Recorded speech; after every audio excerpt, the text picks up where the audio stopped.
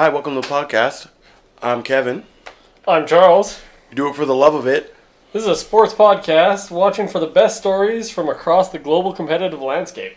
Okay, starting this one off with the newest sport out there, esports. We're going to go right into the championship, and we're going to go to the Overwatch League. The inaugural season's grand finals were earlier today. They were, and exciting they were, with two underdog teams being in it, London Spitfires and Philadelphia Fusion. Both teams not expected to be anywhere near this. I think the Spitfires started off real slow, Philadelphia heating up right near the end. So, I mean, it was very exciting to get to this point. Yeah, heating up is an understatement to describe how the London Spitfire finished. Yeah. They looked like they were on the verge of elimination, and then they won, I believe in their 19 event matches, they only lost 2. They absolutely rolled through teams. Yeah, actually at the 19 beginning... maps, sorry, not matches. Maps.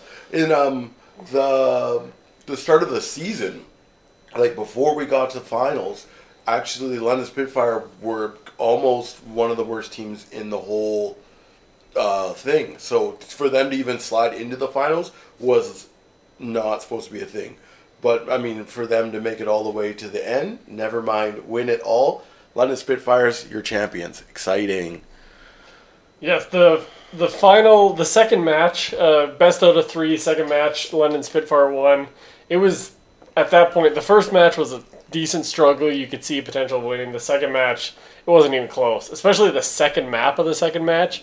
It looked like these two teams weren't even on the same playing field. It was complete domination by London Spitfire, particularly their star player, Prophet. Prophet has been touted as one of the best, if not the best players out there. So, I mean, not to be surprised by that and not to carry his team, but to really be the linchpin of his team and to get them to where they needed to be to win it all. Man, all the props to them. That's crazy exciting for them. Yeah, he's definitely the driver. Yeah, and there we go. That's our first little bit of history. So that's going to be something we're going to be tuning into on ESPN again, which is crazy.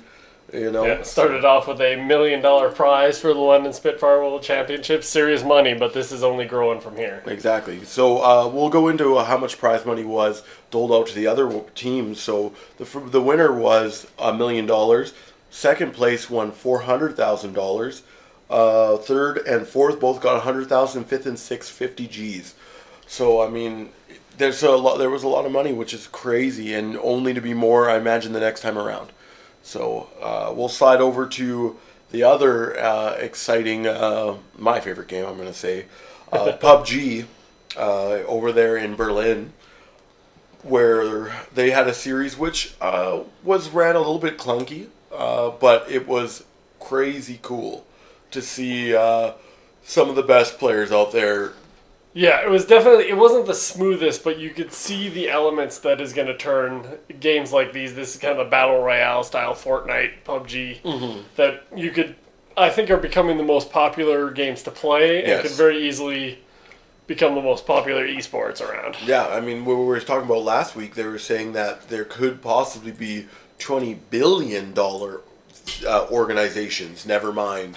You know, for the Battle Royale. Yeah, just for Battle Royale games. Never mind, yeah, exactly. Esports. So never mind your Overwatches, your League of Legends, your everything else like that. So, I mean, they had a crazy exciting thing. They did I think it was a 4-day thing with a day in the middle? Or was it? Yes. So it was 5 days total. The third day was kind of a community charity event. Yeah, and they had all the big names, your Dr. Disrespects, your Shrouds. They were all going out there playing a game. You get to see them really work, and they are masterclass athletes in themselves. That they weren't participating in that event, which is crazy. That there's, this many players that are that high of caliber. So the team that won was from China, was OMG. Very exciting win for them. They look to be strong basically the entire time. Yeah, but near the end, it became a battle for second and third place because it was clear nobody was topping these guys. Not on this weekend. 100%. And I mean, it's crazy exciting to see, to even watch it. Number 2 team that came in, I believe, was Team Liquid. Team Liquid did win the battle for second place. That's a team based out of Europe. And then the follow-up to that was... what team was that? Welcome to South Georgia ended up in third place with Ghost Gaming falling apart a little bit at the end. Yeah. Dropping all the way to 6th. Ghost Gaming looked to be one of the teams that could possibly win it. And then, maybe slide into second and then just couldn't hold it together. I mean, it's kind of the name of the game when you get into games like that. You can really slide anywhere at any point if you have a good round one.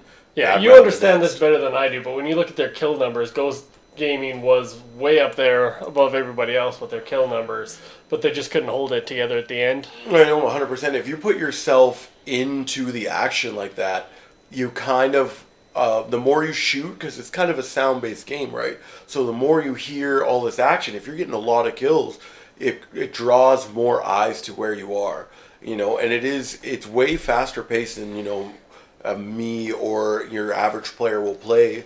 You're going to slowly make your way through everything and kind of go to each building. These guys are shooting, moving, and it's like if you're getting all those kills, a lot of eyes are going to come towards you, and they just ended up being on the lower end of it. But survival is the name of the game. OMG was not anywhere near the top of the leaderboard as far as kills go, but they walked away with the championship. Exactly. It really is a strategic thing. You can kill everyone, or you can kind of hang back a little bit. Okay, so sliding over to League of Legends. Team Liquid had a bit more success winning this week, so we're not in any sort of playoff or grand tournament for League of Legends, but we are 6 weeks into a 9-week season, if I remember correctly. Team Liquid is currently on top of those standings. Yeah, so this is the League of Legends series. So, I mean, they're kind of seeing how they're evening out, trying some new tactics and things like that, really trying to establish themselves when it comes to the big show. Yeah, specifically this is the North American League of Legends Championship Series going. It's going on as we speak, so we can't give you complete up-to-date information. 100%. But Team Liquid and 100 Thieves are both 8-4. So yeah, strong. Yeah, and then I believe they both play. One's playing maybe right now. So I mean, we'll see kind of how that evens out. If you guys want to check that out, you can check that out right on their website. They have the news and their esports page. LOLesports.com. Pretty accessible. Yeah, so check it out, and it's a pretty exciting series, especially if you're a fan of League of Legends. And the last game we wanted to talk about is the Summer Skirmish in Fortnite. Got off to a rocky start, but the last couple of weeks have been quite entertaining. It's very rocky start. I mean, they basically had to wash the first week. Then to follow up with week 2 was I believe a singles round. And then followed now by week 3, which was doubles. It's saving its points up to 13. The way you score points is either by a victory or getting 5 or more kills. The team that had the most kills in a round would make a little bit of extra money. Yeah, a big part of the Summer Skirmish is Fortnite wanted to show there is money in this esports, so they guaranteed that they're going to give out $8 million worth of prizes over the course of this 8-week tournament. Yeah. And part of that is the $6,500 every time you lead just the single round in eliminations. Yeah, so I'm not sure what kind of happens with the $250,000 that was supposed to start it off, but my guess is probably the little pots that happen on each round. Maybe you see a little bit more money and stuff like that, which is really cool for every participant in these. So the winners for this one was Atlantis Mitro and Atlantis Megan, I believe. Yes. So they got 14 points, hitting just ahead of the main team of Main Fwexy and Main Patake. Yeah, and then we had Twitch Grey Fox in third with Muzo Mops. So this series is pretty cool, and if you get a chance, you should check it out, especially if you're a big fan. There's a video of a person doing a build in one of these, and I can't remember exactly who it was off the top of my head, but they throw down a build, and it's like a 3-story build in literally seconds. Like, it's unbelievable. If you've ever played the game, you'll understand like how absolutely crazy this build was. But if you get a chance, check it out. It's well worth it. These guys are crazy. Yeah, good. Fortnite is probably the most accessible of any of these video games to play, and I think this summer skirmish is trying to use that to get people in the doors for esports as well. Yeah, exactly. Yeah, if you get a chance, check it out. That's a Fortnite Summer Skirmish. You can see some of the better players, and they do invitations for every single round, and we're unsure what the rounds will be. So the next one we would assume would probably be squads, but we'll see how that goes, and keep tuned kind of to the Epic Games site, then the Fortnite tab. You can find their Yeah, week 4 starts this next coming up Friday. We don't know the format quite yet. Okay, now moving on to your favorite sport, which is cycling. Yes. I know. Melancholy moment. Yeah. Now that the tour is over, I don't get to watch it for another year. Yeah. Now, so we're going to talk about stages first. So we're starting off with stage 16? Yes, beginning to a spectacular week. Fireworks all over the place this stage. The first big firework, you may have seen the clip, Philippe Gilbert crashes on the famous climb where in 1995, I believe it was, Fabio Casartelli died. Wow. So there was, when he went over the edge here, Everyone was holding yeah, their like breath. there was a lot of clenched. Yeah, if you haven't seen this clip, he literally disappears. Like he's going, all of a sudden it's like tap, and you just see him fly over his handlebars and disappears. Like he must have fell a good 4 or 5 feet. It turns out he was just a few hundred meters away from the exact point where Casartelli died. Oh my gosh. So you could tell just from the statements after the stage that people, just that extra specter of death really scared people when this crash happened. Wow. But it did continue on, and Alaphilippe, his teammate, he won the stage, and it was incredible. Okay. Like, this was a big mountain stage, clearly a polka dot jersey stage. Yeah.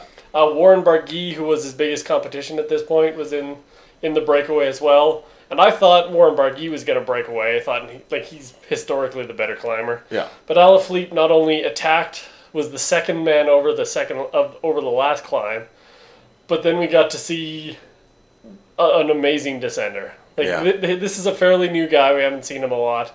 He might already be the best descender in the world. Really? Like, you think he's up there with Sagan and Nibali for sure. When it comes to great descenders, you got your artists and you got your psychopaths. Yeah. Alaphilippe is an artist. It was absolutely beautiful. It was between him and Adam Yates, and the camera would switch from Alaphilippe, and you just see this gorgeous bed just ripping down the. It was pure artistry. I don't know how else. And you go back to Adam Yates, and it'd be much slower, much clunkier, and it was just. And he rode that descent. He was second over the climb, but he rode the descent to victory. Wow, that's crazy. Sagan clinched the green jersey already on this stage with 5 stages to go. Simply a display of what was an amazing, dominant first 2 weeks of the tour for him. Yeah. And kind of a weird start to this stage as well, I should probably mention. Farmers were protesting. Yeah. With about 30K into the race, they strew hay bales across the road. Yeah, I saw that. I saw some clips, and you could see that there was hay, like, and everyone was kind of biking to the right of it and stuff. And that would have been bad enough. Yeah. But the police decided to get rid of the pepper spray, get rid of the protest by using pepper spray. Yeah. Which on a windy day, when you got a bunch of cyclists coming through, kind of backfired. They actually had to neutralize the race, stop everybody, so that about 30, 40 riders had to get their eyes cleaned out. Oh, gosh. Complete mess. I have no idea why the police decided to use pepper spray. But Alaphilippe wins. What were they protesting? I have been unclear on this, other than it's a farmer protest, and they believe farmers have been treated unfairly. Okay, and this seems to be a good stage to kind of make it was at the right point. Yeah. The stage started in a flat area and eventually got to the mountains, so I assume it was prime farmer country. That makes sense. Okay, so we're sliding on now to stage 17. Yeah, stage 17, a lot of the hype was before this stage even started. We've never seen a stage like this. Yeah. It was only 65 kilometers long and climbed 1 kilometer in was the start of the very first climb. 3 very hard climbs with only 2 short descents in between. Yeah. All climbing this stage. They started with a grid style like you would see in Formula 1 or MotoGP racing. Oh, yeah. Like, okay, so they're all like staggered. Yeah, the first 10 riders in the GC were in very specific positions, and then behind them, people were grouped based on their positions in group. Whatnot. Every 20 people, I believe, were in their own little section. So we've never seen that in any Grand Tour. But once the race finally got going, Nairo Quintana attacked, was aided by his teammate who had already attacked Alejandro Valverde, and he would win, showing the talent. Like, Quintana's physical talent's just absolutely amazing. Yeah. And when he puts it all together, it's a joy to watch him. The only problem with him is he doesn't always show it. And he's the one we were talking about. Before we started this podcast, we kind of did some practice podcasts where we talked about Nairo Quintana. And we talked about how he was kind of the person who should be the best cyclist in the world almost. Yes, by way of pure his talent, absolutely. But just doesn't seem to take risks and seems kind of, not lazy, but just, he really likes to underperform. Yeah, he doesn't. I try to describe it as he doesn't play the game of cycling very well. Okay. Like, he's so strong, but his attacks don't have that extra punch. I don't know how exactly to describe it, but he's extremely talented, but never quite the top man. Okay. But we did see Quintana rode away, and before he was away, we saw the first breakup of the 3-time defending champion, Chris Froome. He did crack on a Primož Roglič attack, I believe it was. Okay. And faded away. This is the first place where we kind of saw that this is going to be Geraint Thomas's team. Yeah. And I just wanted to say a little note on this Chris Froome attack. Yeah. Egan Bernal, at this point, I think he's going to be a superstar. He's the youngest rider in the race. Yeah. But when Chris Froome attacked, Egan Bernal was with the front group, realized Chris Froome attacked, went back to Chris Froome, kind of realized the group was still going ahead, ran right up to the front group like it was nothing. He was just a gazelle among elephants. Like, it made no sense. Okay. The talent, this guy is going to win the Tour. I cannot wait. Like, nobody wins a Tour at his age. Yeah. But in a few years when he's ready to go, he's going to be an absolute superstar name to watch. Okay. So we're going to slide up and we'll talk a little bit about Bardet. No? That was what we just did. Yeah, well, Bardet, he didn't crack quite as spectacularly as Chris Froome, but this was the stage where he also showed us he doesn't have it. He might never have it. Like, he was the great French hope, and just might not have that next level. He could probably win a Giro or a Vuelta. Yes. But it's a next level achievement to try to win the Tour, and I'm not sure he has it. Okay. Showed a little bit underwhelming there. Starting over to stage 18. 18 was the transfer stage, kind of the transition stage between the Pyrenean stage. This was a fairly flat stage into Pau. Alexander Demar, who had been struggling mightily, losing 30, 40, 50 minutes the last couple stages. Yeah. Brought it all together. His team went on the front, did all the work, and he rewarded them with a stage victory. There we go. Peter Sagan had crashed on the last downhill in stage 17. Yeah. And it was obvious that he just didn't have it physically. He was part of the race, but I think he finished 8th or 9th. Just did not have the legs, had the speed anymore. Yeah, a little banged up. The crash was not seen on TV. We don't know how bad it was, but it must have hurt. From what we saw afterwards, he was clearly hurting. Okay. And then we have Christophe. Yeah. So with Sagan hurt, you would think Demar and Christophe would be the two favorites for this stage. Yeah. And Christophe, for some reason, found himself in second position in the peloton with 1.7k to go. That's a position you don't want to be second in the peloton if you want to win the stage. until like 400 meters to go. Oh, really? Okay. So for him to be where he was at 1.7K to go was a complete mistake in somebody's planning. Yeah. And I knew as soon as that he faded back and tried to re-get it, but he basically had to reset his sprint Oh, wow. going in and gave the stage away to Damar. Okay. We slide over to 19. Yes, this was the last mountain stage of the tour, and man, did they fill it. Just some of the most epic names in Tour de France. The Col d'Aspin, the Col de Tourmalet, and the Col d'Aubisque. Those names put fear into anyone who's ever... If you followed the tour for a while, you know those names, and you know just the momentousness of this stage. Yeah. And right from the start, you saw Sagan's injuries. He was falling behind basically from the gun. Yeah. Ended up losing almost 40 minutes, but did get in just inside the time cut. Oh, because he'd already clinched the green jersey, but he still has to finish the tour. Yes. And it was a serious question whether he'd be able to. Really, that banged up? Yeah, he was like right from the go. It was very you could feel the suffering coming through the TV. This hurt to watch. Okay. And then Roglic. Yes, so we should move to the actual GC battle. This is kind of very similar to kind of a muted version of Stage 17. Okay. Chris Froome did crack and get back on, kind of a struggle. We saw Bernal again impressively help Chris Froome get him back to the situation. Yeah. Geraint Thomas never really broke. But we saw Primoz Roglic, who's not a name that's been particularly big, and one that, if you listen to the last couple podcasts, I completely dismissed as any kind of real podium contender. Yes. He never left, and on this stage he really showed what he's capable of doing. He won very much like his stage off the Galibier last year. He won by climbing very well and then attacking on the descent. Yes. To win a stage. This is I don't know what to think about Primoz Roglic moving into the future. Yeah. He's older than you kind of think he is because this is only his third Grand Tour, but he's already 28 years old. He was a ski jumper first, so and then kind of moved into second cycling. sport type of thing. Yeah. So he looks like he can win a tour. Like he looks like he's got the talent in him.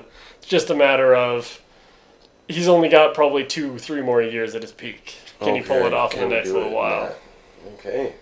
Well, there we go. We'll slide over to Stage 20. So Stage 20, the individual time trial.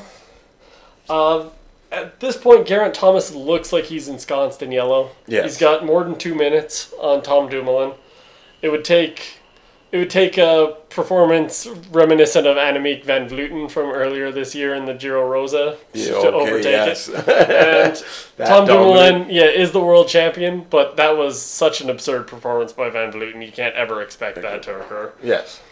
The interesting part of this was the podium battle. You assume Geraint Thomas is winning, but the podium battle, 2nd, 3rd, and 4th positions, were 1, 2, and 3 in the World Time Trial Championships last year. Oh, really? So these are top performance. Yeah, right? Absolutely. And in the end, Tom Dumoulin, the World Championship, did win. It was kind of strange. The clock screwed up, and as they crossed the line, it seemed to indicate that Chris Froome had actually won. Yeah. But that turned out to simply be a clock error. Chris Froome did not finish with his time was 3 seconds off. Oh, okay, for some reason. But once that was kind of cleared out, Tom Dumoulin did win, and Chris Froome was denied even a stage win in his tour that he lost. Roglic, who was in 3rd position and on the podium when this day started, was clearly exhausted from his attack the earlier day and just couldn't quite hold it, lost over a minute, and finished in 4th for the tour. Okay. Kind of an interesting side note, Tom Dumoulin has the World Championship kit on, and it turns out the day started, they couldn't find it. They couldn't, in the time trial, because aerodynamics is so important, your skin suit is extremely important, custom made for you. Yes. And they couldn't find his skin suit. So everybody starts freaking out. They still never found it. As of now, we don't know what happened to it. But luckily, the maker of his skin suit happens to be in the Basque region of Spain. And they were in the Basque region of France, right next door. So they got an emergency rush order and brought it over, and in time for him to be the second last person off the ramp. I feel like this dude's definitely got to get a tip. Yeah, like, absolutely. You gotta give that man a little bit of extra money. And he wins the stage with that chaos beforehand. Holy, that's about as exciting as you can get there for sure. Okay, stage 21 kind of seems to be like a after the fact. It seems like kind of everything is set in stone. Yeah, stage 21 is all about the pageantry. It's the same stage pretty much every year. They take a different way into Paris, but once they get into Paris, they go onto the Champs-Élysées, usually between 6 and 8 laps. Yeah.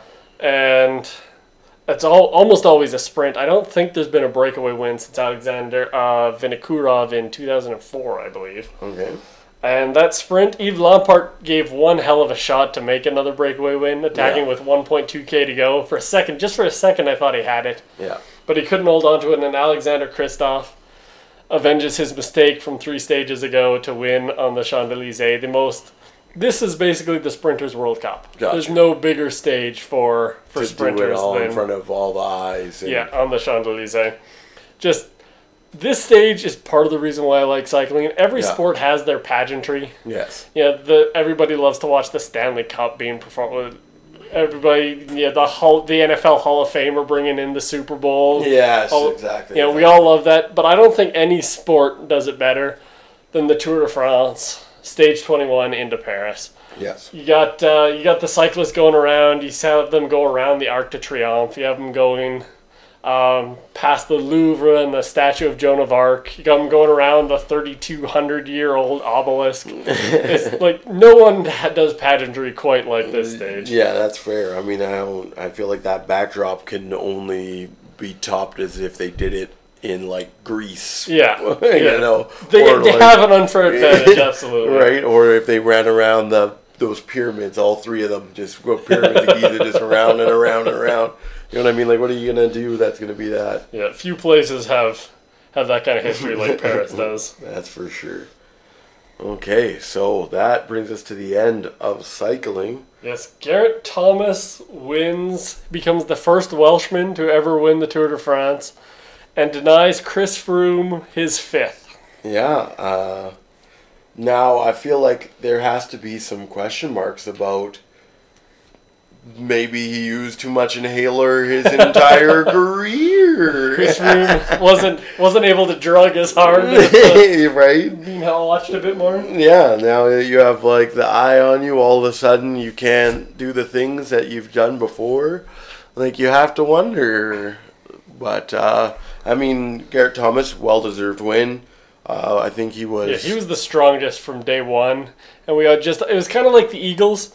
Where the Eagles were the best team last year, and we just all kind of dismissed them because they weren't supposed to be. Yeah. He wasn't supposed to be the strongest, but he always was the strongest, right from day one. So, I mean, that's exciting. So, what, the green jersey's next? Peter Sagan won the green jersey, as I mentioned. He locked it up in stage 16. Yeah. Which was good because his crash in stage 17 led him to be just unable to... if this was not even close, if this was a 100-point race when he crashed, he wouldn't have got it. Yes. But he had been so dominant in the first 2 weeks that he won it. His 6th green jersey ties Eric Zabel for the record for most all time. Okay. And then we're going to slide over to the white for the youth. This was kind of a boring year for the white jersey. There wasn't anybody... A lot of the young riders were there clearly as domestiques. Yeah. Pierre Latour working for Romain Bardet, Egan Bernal working for Team Sky in general. Yeah. Guillaume Martin was there for himself, but he wasn't able... Yeah, he had a couple bad days. Finished, I believe he finished in 3rd in the competition. Yeah. So Pierre Latour won, but to be honest, this was kind of an afterthought year. Okay. Polka dot jersey next. Julian Alaphilippe showed us, this is a guy who's shown so much promise the last couple of years. Like, this guy is going to be... Is he going to be the next Sagan? Is he going to be... Can this guy compete in the higher mountains? He was spectacular this year. Yeah. He went above expectations. His coach spoke about how the most difficult thing with Alaphilippe is to get him reined in. Yeah. He just always wants to go. He always wants to attack. He always wants to play. And whatever coaching they did, it was sensational. He was the most impressive rider this year. The most spectacular rider this year. That's awesome. That's 2 exciting. stage wins and polka dot jersey. Okay, and then we have the 2 non-jersey, but they are extremely important. We have we'll go team first. So Movistar won the team race. This kind of happened for 2 reasons. One is they did come with the incredibly strong climbing lineup of Mikel Landa, Alejandro Valverde, and Nairo Quintana. Yeah. The team race is calculated by taking the top 3 times of your team every single stage. So when you got those 3 guys that can climb, you're going to be the favorite. They lost it briefly to Bahrain Merida, but then got it right back the next day. Okay. So they kind of did exactly what was expected. Now we have combative. Yes, Dan Martin wins the most combative. This is awarded by a race jury, and they determined that, and it's not a bad choice. I think I would have gone with Julian Alaphilippe. Yeah. Like he was in every single breakaway. But it's certainly an impress. Dan Martin won stage 6, got in a crash, and then just kept on attacking. Yeah. I also think that perhaps Lilian Calmejean, had he been able to break through and have his one kind of shining stage moment, Yes. because he was also he was the first guy on every attack. Yes. But he didn't have that one moment we can all wrap around. Got you. So I that don't really think- puts you kind of head and shoulders Yeah, above absolutely. the rest of the competition. Dan Martin did have that on the murder battalion. So. Okay. Wow. So that's cycling for a while now. Yeah, the Vuelta will start in late August, early September. I believe they're on their standard pattern. We don't quite know who's going to perform. They haven't announced any start lists. Okay. I would have to assume, unless he's injured and I haven't heard it, Simon Yates would be among the favorites. You never know who's going to come out of the tour. Usually there's a couple people who rode the tour who will also try to ride the Vuelta. Yeah. But they're often usually too tired from the tour to truly compete in the Vuelta. That makes sense by way of training up for it, basically. Yeah. Like you may be healthy and ready to compete, but like it's more healthy and ready to start training again. Yeah, exactly. Yeah.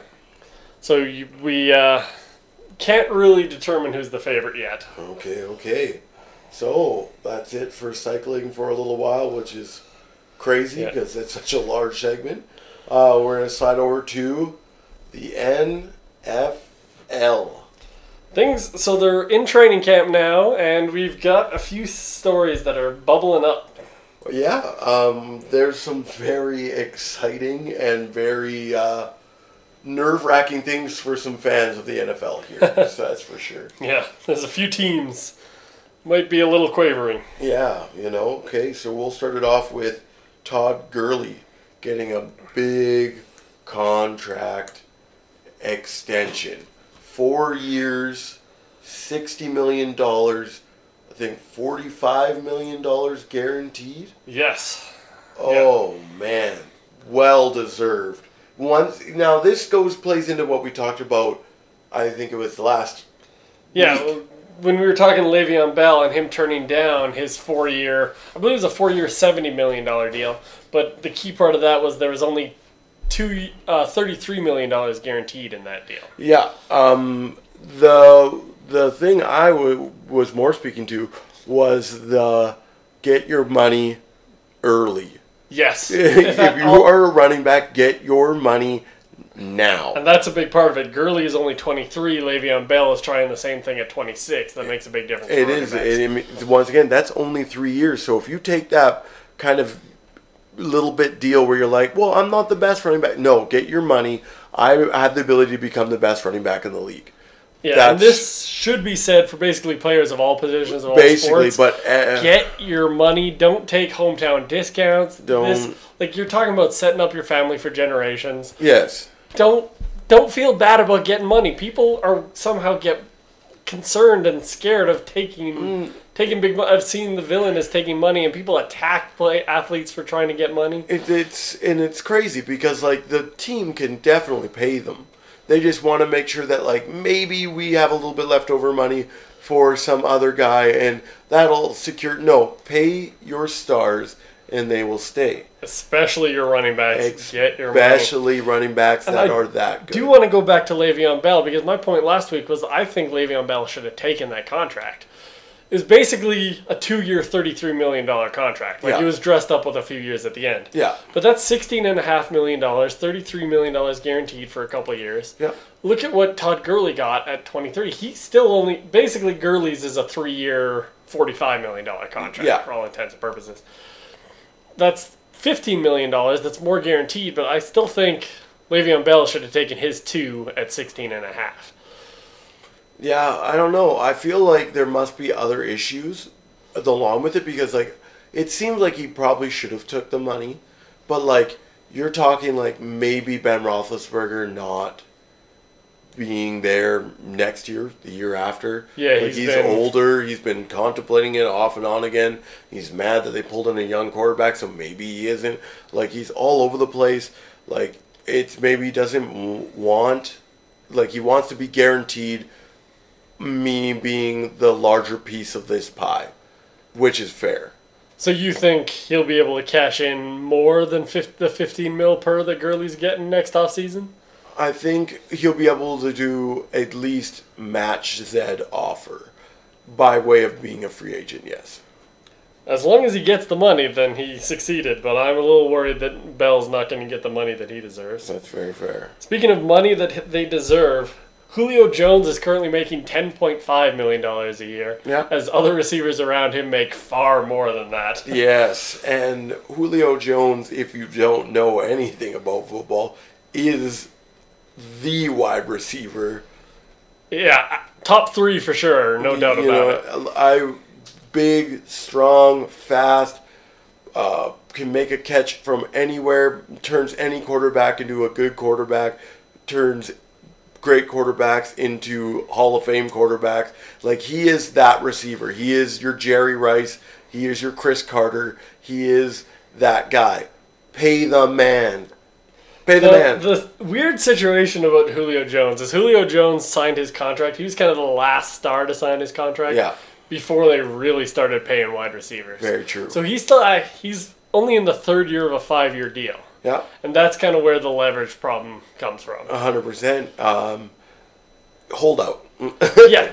Not just hold out, but seriously hold out and hold out in the regular season. Oh, yeah. That's the only leverage you have. Sit down, get a workout in, keep your body healthy, get some massages, take care of yourself. You still have a little bit of money. You just sit on and weather the storm.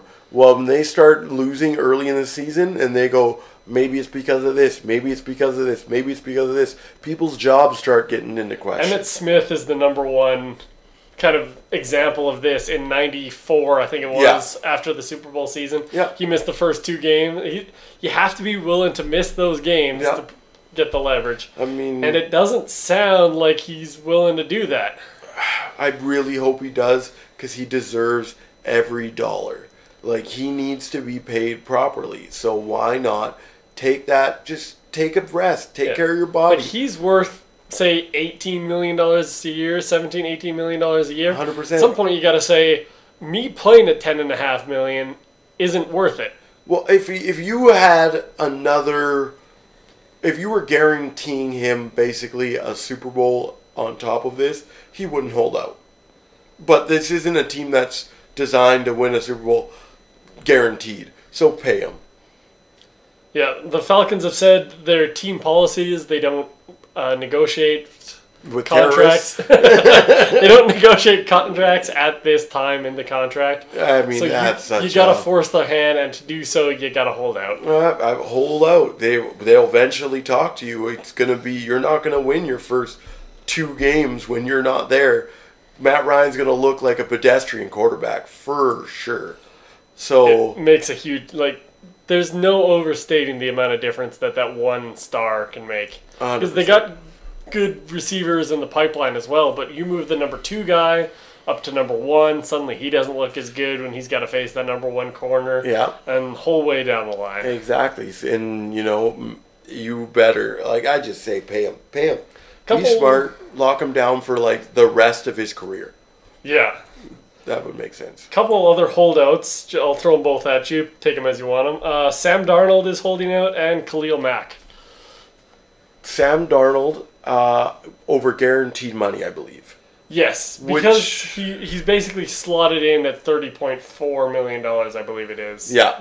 However, that team or him don't really have any choice. Yeah, so I get it, because the reality of it is that in his head, you have to maybe he gets hurt and he never plays again. Get your money, and also maybe he's not starting. His first 2-3 years of his career, 4 years of his career. Yeah, they've got Teddy Bridgewater and someone else. McCown. Yeah, Luke McCown in camp. If he wants to play, this is a really bad way to go about it. It's not 100%. Like he's competing against Joe McNobody. Exactly. So, I feel like the holdout makes sense in that you want to make sure you get your guaranteed money, because, it could end tomorrow. But, don't kind of let this be your Ryan Leaf incident. So, yeah, this seems like a dumb move out of a guy who seems like he might be a very dumb quarterback. I don't know. His college play is, I feel like, really overhyped. But, it makes sense in that you're probably not going to play anyway right away. So it's not going to be a Ryan Leaf situation. Like, they're not going to thrust you into starting.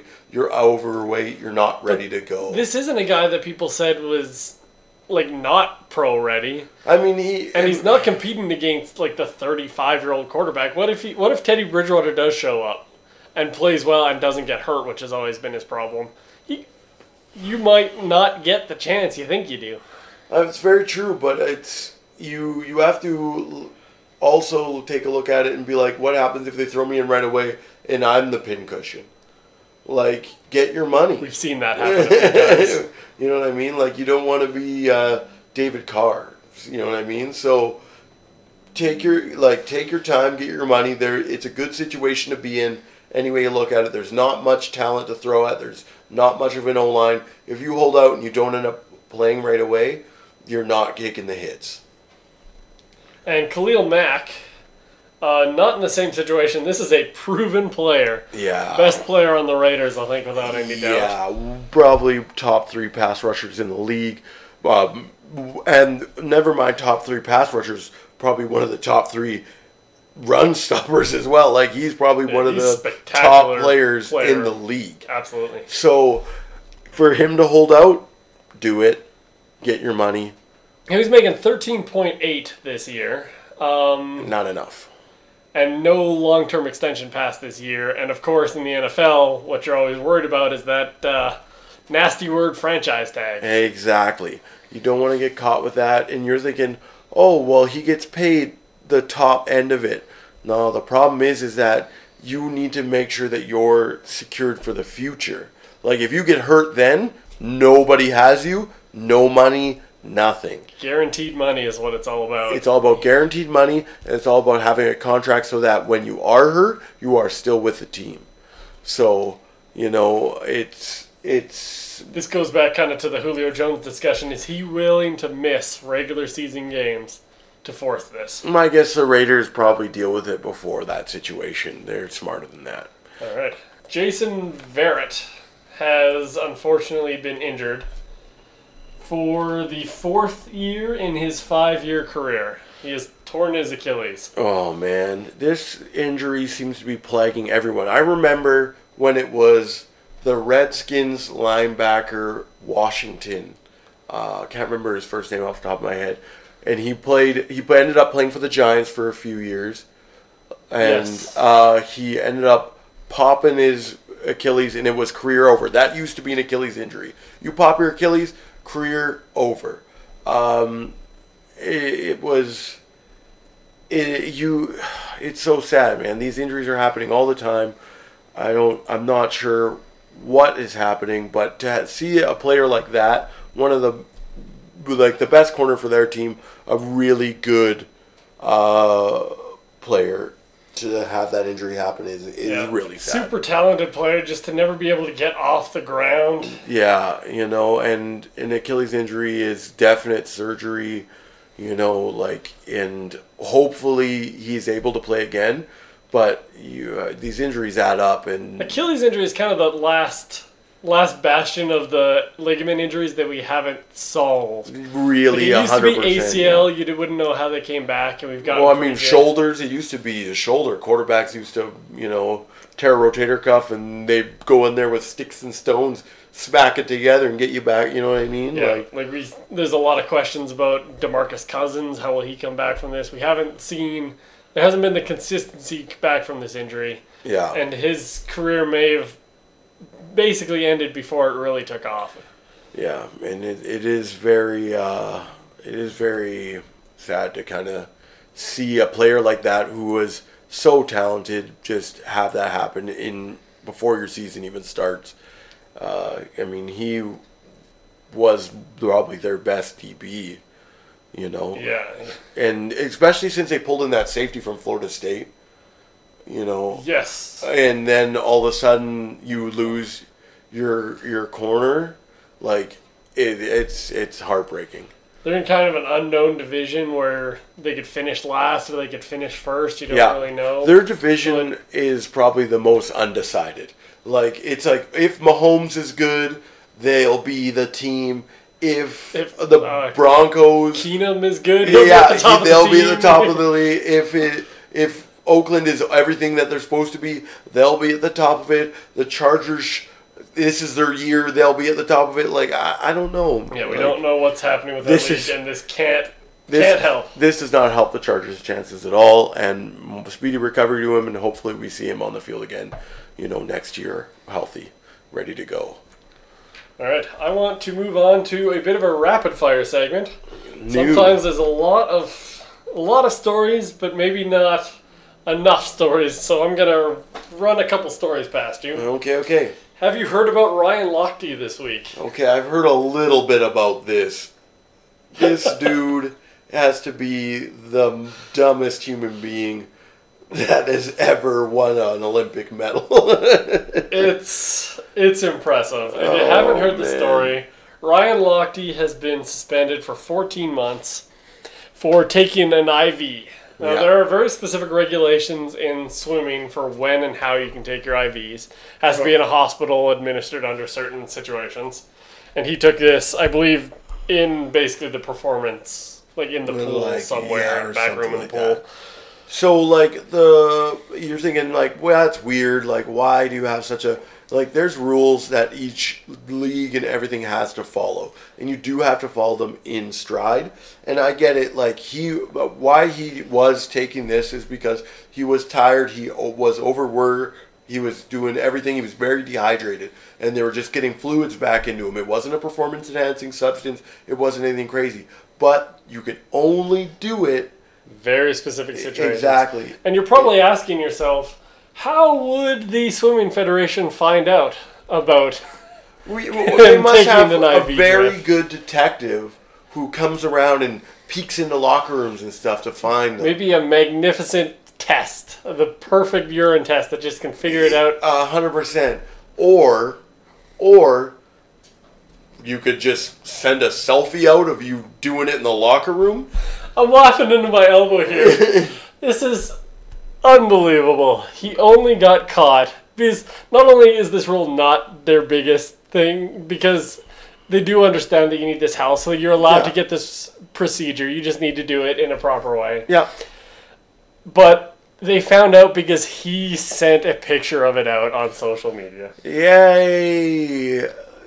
What is it? Oh, man. There are no words for the intelligence of this man. What are you, I'm going to cheat, and now I'm going to show everyone I'm cheating. Hopefully no one figures out. What are you doing?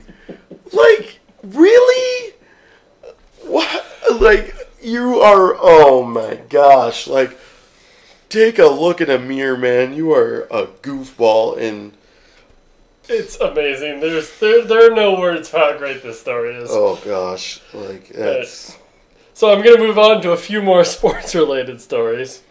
Alphonso Davies, superstar Canadian teenager, has been transferred to Bayern Munich. Boom, big money. It's cool to see a kid do that. I mean, he was electrifying this year. Electrifying. And he played a game, I think it was last night, where he had 2 goals, 2 assists. Ooh, he is smooth. So, man. Yeah, this is great news for both Bayern Munich. They get a superstar player, as well as 100%. Canadian soccer. They get their superstar with us hosting a few World Cup games in 8 years. So hopefully They get a see superstar Canada in there. training, yeah. You know? Maybe we can pull a Russia like they did this year and surprise right? everyone. Slide in there, win a couple, you know. Also good news, I suppose, for the Vancouver Whitecaps. They get quite a bit of change to try to revamp their roster. Yeah, was it $13 million? If I'm not wrong? Yes, the entire transaction is about $20 million. I'm not quite sure how much of that is going to the Vancouver Whitecaps. Yes. But they have been struggling. They've lost 5 of their last 6 games. And they're hoping that this money will be able to allow them to get a few more depth pieces to try to turn their season around. So, I mean, hopefully it works out for them, and we see them start to fix those issues that are there. You know, they are a very capable soccer team, but we will see. Yeah, I think number one winner is Canadian soccer. That might just be hopeful for them. Yeah, exactly. Nick Saban, we've talked a lot about extensions and holdouts. Nick Saban got one heck of an extension through 2025. Okay. It's going to start at it's $7.5 million salary with 2 sets of $400,000 salary bonuses this year. He's going to make $8.3 million this year, and will get a $400,000 raise every year of the contract. Okay, I want to make a note here so everyone knows where I stand on this. You can maybe pay the players a little bit of money. I don't know where we're gonna find all this money. I just mean maybe enough that they aren't hungry whenever they go to a competition. Like they don't have to miss a meal. Like just that much money. That's it. There are some legal setups around the specifics of this that I don't quite know how to handle. But there's no way that you can't let these guys somehow make money when their coaches are making almost 10 figures. If Nick Saban makes $7 million, his players probably got paid way more money than I said they got paid. Just enough that you know that they're well fed and taken care of and can buy clothes and you know what I mean. Like that's it. Because some of these guys have kids. Like we're not talking like every one of these guys has children, but a lot of them do. Yeah, the tone of this conversation needs to change because we're often talking about like people bring out solutions that let's pay the players, but we'll put it in a trust where they can't access it now. But that doesn't help. Like what you were just saying, like people who have kids and need the money now. Exactly. And I'm not saying we should pay them millions of dollars. The reason why they play in college and why it's exciting is because they're doing it for the alma mater. They're not doing it for a paycheck. So I get why you don't want they're playing for the money. So I get that. But if you made it so that everyone got paid a locked amount of dollars across the board, just every school pays this much money to their players, whatever the lowest school can afford, that much money. Yeah. You know what I mean? Like it shouldn't taper up. It shouldn't taper down. It should be this much money. You're in Div 1. You get this many dollars every single month. Take care of yourself. Take care of your kids. You know, be able to get a new pair of shoes. Be able to buy a new hat. That's it. Yeah, I'm not going to pretend that I have all the solutions for this, but there has to be. We saw Northwestern the players attempt to unionize a few years ago. We need something where the players have a representative and are negotiating and in conversation with the powers that be, because this current situation is just untenable. 100%, and it needs to be something really feasible because they are athletes, and yes, you do want to see them play every single time. I do. I love college football. I never want it to disappear as it is. But these kids do need some sort of compensation because this could be the end of it for a lot of them. And they're not guaranteed an education. They should at least be covered in that extent. If you get injured on a football field or a soccer field, you should be given the rest of your education. If you're given a contract, if you're given a scholarship when you're 18, that should be guaranteed 4 years. Yeah. I mean, even if you're the worst no player in doubt the about world, it. they're like, "Ooh, yeah, Texas gives this to." It doesn't matter. You have to follow that all the way through to the end. You have the money to do it, and realistically, it doesn't cost a university a penny to put a kid into a class. Yeah, this is a multi-billion-dollar industry, and the labor is unpaid. There's a problem here. Yeah, 100%. So let's finish off with a bit of a sentimental note. Jerome McGinley has retired after I mean, 18 seasons? okay, 20 seasons. let's 21 seasons. this won't be ending it on a sentimental note because, yes, no, it is really crazy because he was super exciting. You know, a guy from who put in a lot of work, was a real strong, tough guy. You know, really exciting, did all of his things. But the problem is that is not the last thing we're going to talk about here, Charles. Okay. We have a really good pitcher that did some pretty exciting things when he was 17 years old.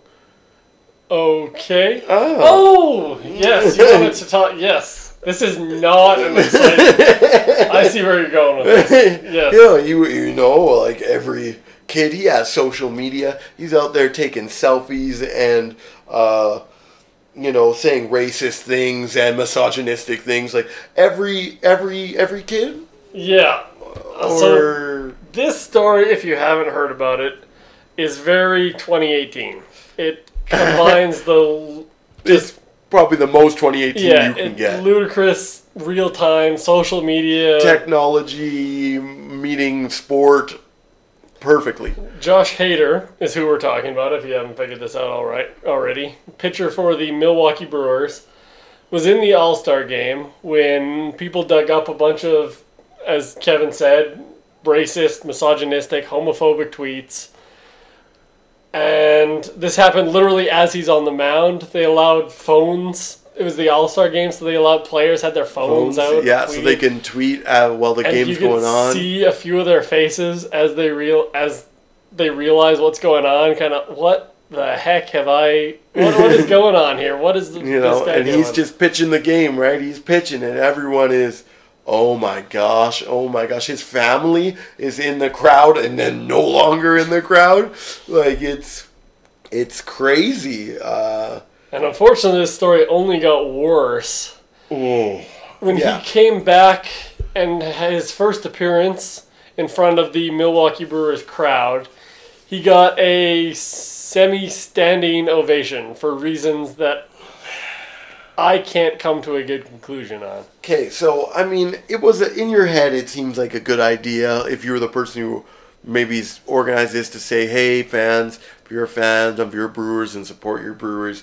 Yeah, no, this is something that he needs to, you know, have some comments about and clarify himself. Before you have a standing ovation for a human being who said racist, sexist, homophobic, misogynistic things in 2018, you kind of have to make sure that he's not like, well, I meant every word of it, and I'm not taking any word back. You know what I mean? Like, you have to wait. Yeah, like you don't want to condemn this guy came off the team. Nobody's saying that. But you do have to realize that you can't just forgive someone who said 17, you're basically an adult. At that point, you are thinking there's reasonable thoughts that should be going into 100%. Your head. You're about to go to college, you know what I mean? He was choosing his schools, doing everything that came along with it, you know. These thoughts shouldn't be in your head. Yeah, I mean, as a player, like I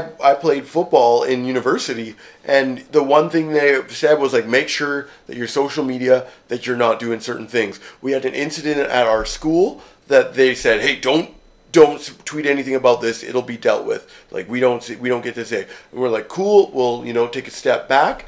And this right now, like, it seems like he shouldn't have even made it into college. Like that should have been like, hey, no, we don't want anything to do with you. All these colleges seem to preach that this is that thing. You hear all the time that out. Schools watch your Facebook and your Twitter, and when you're trying to get into university, but either they don't or don't do it very well, or they do and they don't care as much as they should about certain things. Exactly. So, I mean, crazy, and I mean, I'm sure he'll have some comments about this where he'll apologize for what he said. He already has apologized quite profusely, there we and a few of his teammates, it's kind of the awkward. You see the black teammate trotted out to be like the prop, which always makes me uncomfortable. Yeah, but no, it has I been agree with said you 100%. Like, oh my gosh, like, oh, here's a black teammate shaking his hand and smiling. He's not racist. Like, I mean, I'm not saying the man's racist, but what he said there was racist. So, Yes. I mean, was sexist, was homophobic. Yeah, people can improve, and we hope that has happened in this young man's case, that the ignorance has been removed from him, because that's often what it is. It's simply lack of knowledge and ignorance to the subject matter. I mean, he's from the middle of nowhere, in Iowa. Like, maybe he was somewhere where he was with a group of people who, he wouldn't want to, talk with anymore. We've seen even members of like prominent Ku Klux Klan families that someone gets into their ear and changes their mind. So that can, just because he said this at 17, doesn't mean he still thinks this. It doesn't mean that it has to be a problem. But doesn't mean he has those opinions anymore as well. We also don't forgive it immediately for no reason. 100%. And you're gonna, you can say whatever you want. Free speech is a thing. But, like, you do have to deal with the consequences of what you say. And there is a consequence to what he said. And right now he's dealing with it. I do not think a standing ovation for the man is a thing. Like, maybe if he then donated... Doesn't need to be celebrated. Yeah. Like, I feel like if he donated half of his paycheck to all these organizations that dealt with issues like that, maybe then can we give him a standing ovation. But for now, he's just a guy who made a big mistake and is apologizing profusely, and hopefully he did change his ways. Cool, so that brings us to the end of the podcast. We want to thank you guys for listening. We do it for the love of it, so we do it even if you weren't or not, but we love when you do listen, so thank you for that. I'm Kevin, this is Charles. You can find us at... Head to Head PROD on Twitter, Instagram, anywhere you can find us. Yeah, and I'm Kevin Hansen at H2H on Twitter, so check us out, and awesome, and thank you for listening.